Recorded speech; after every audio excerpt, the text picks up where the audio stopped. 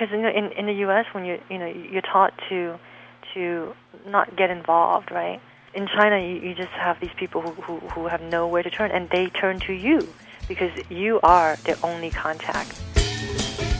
Welcome to CDT ChinaCast, the Foreign Correspondents series, a production of ChinaDigitalTimes.net that brings you inside the minds of the people writing the China story.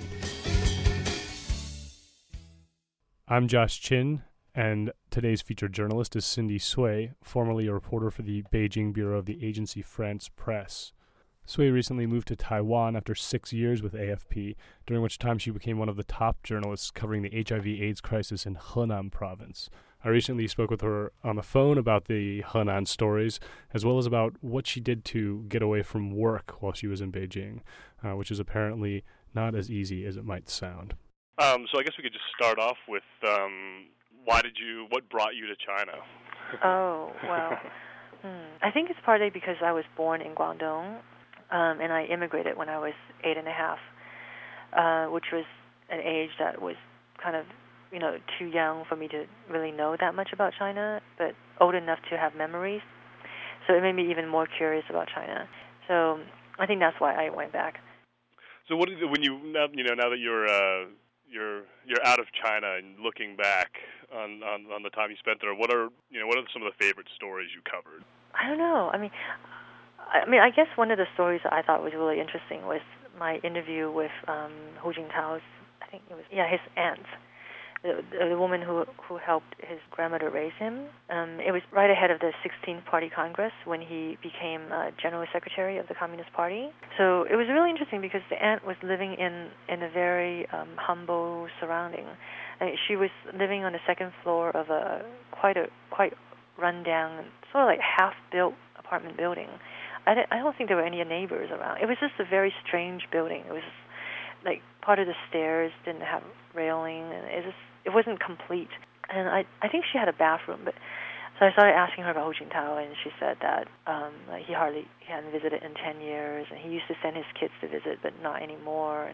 But what really upset her was when the Gongshang Yinhang, Industry and Commercial Bank, wanted to tear down their ancestral home. She warned them that it was the home of the vice president and they shouldn't touch it. But then, so they went and asked him for permission, and he told them, just tear it down. It's not my home anymore. So that really pissed her off because I bet. Yeah, that really pissed her off because, I that was my first time in Jiangsu province, but I think they're probably very similar to Cantonese people, or maybe lots of Chinese people. The ancestral home is sacred. You don't tear that down. But he didn't care. The conclusion I drew from all these interviews.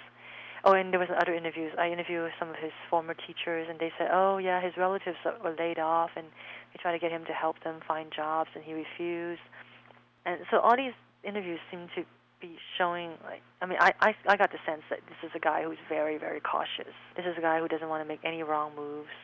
Yeah, so, that was kind of one of the interesting stories. The others I liked were the miners, stories about the miners. There's something about seeing people working like that in those conditions, and when you go there and interview them and talk to them, you just know that every day when they go to work, they know they're risking their lives, but they have to do this.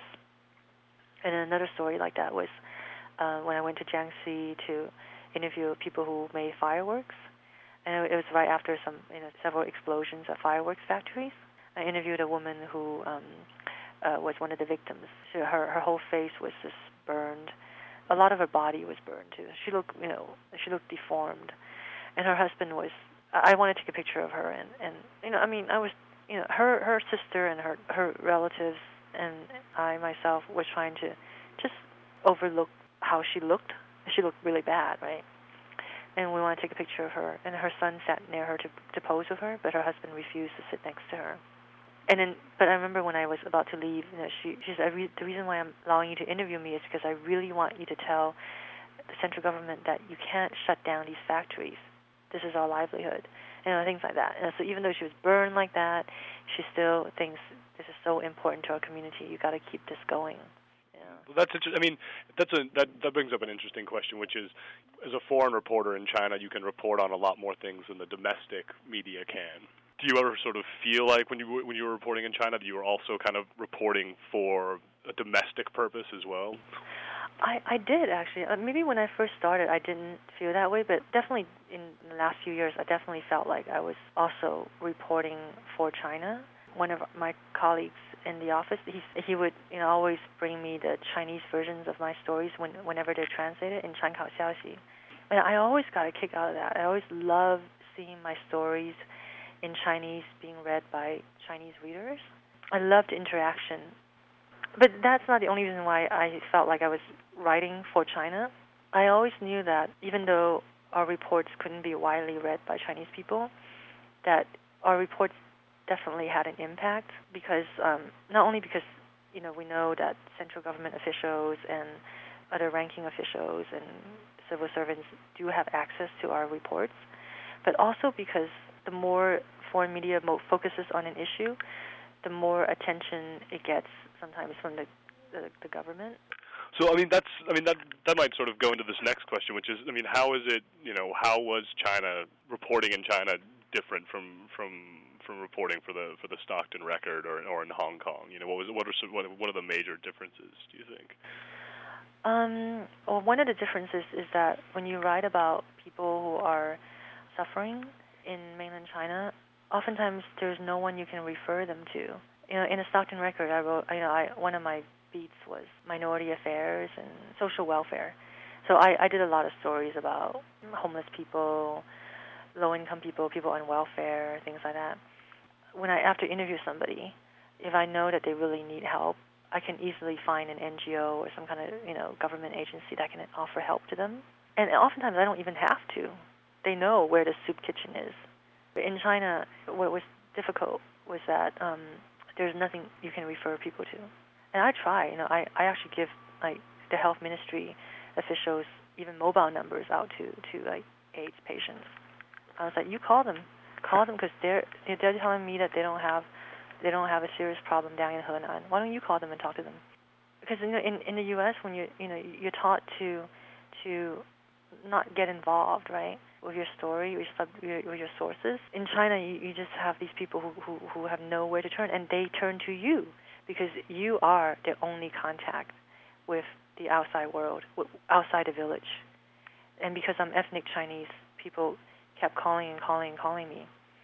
Well, let's talk about the AIDS stories, especially being ethnically Chinese and speaking Mandarin so well, which is something that.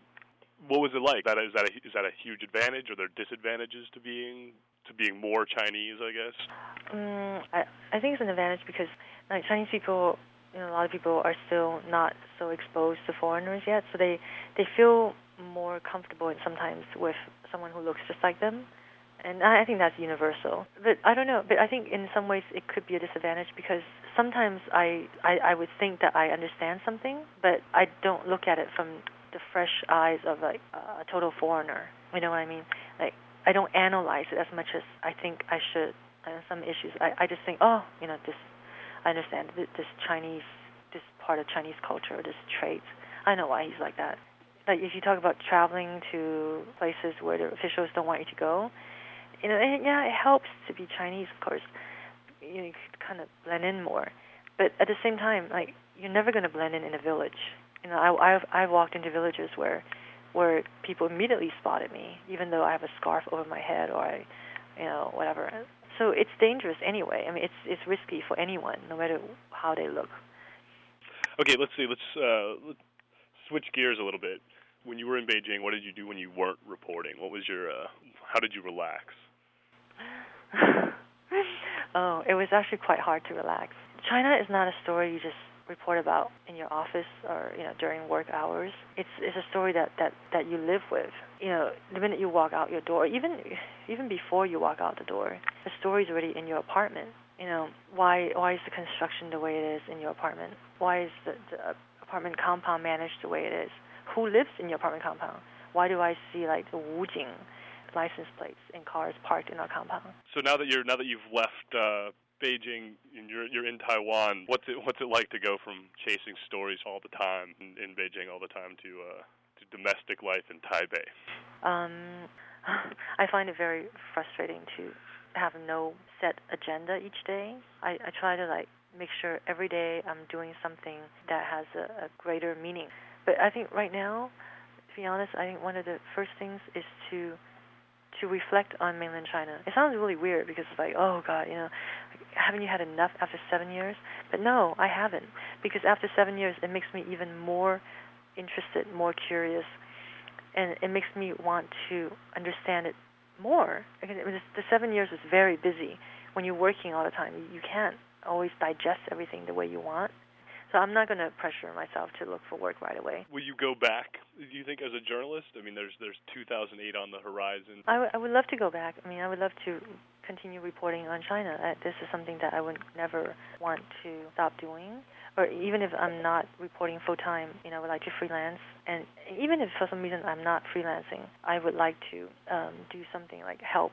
I think mainly charities. I want to work with charities. I want to roll up my sleeves, go to the villages, do something to help the people. And actually some of the things I want to do is actually meet with government officials. I don't know. I mean, maybe I'm very naive or idealistic, but I want to be able to sit down with them and talk to them about what are the things they can do to make things better for the people and also help themselves. It is not black and white. They can do both.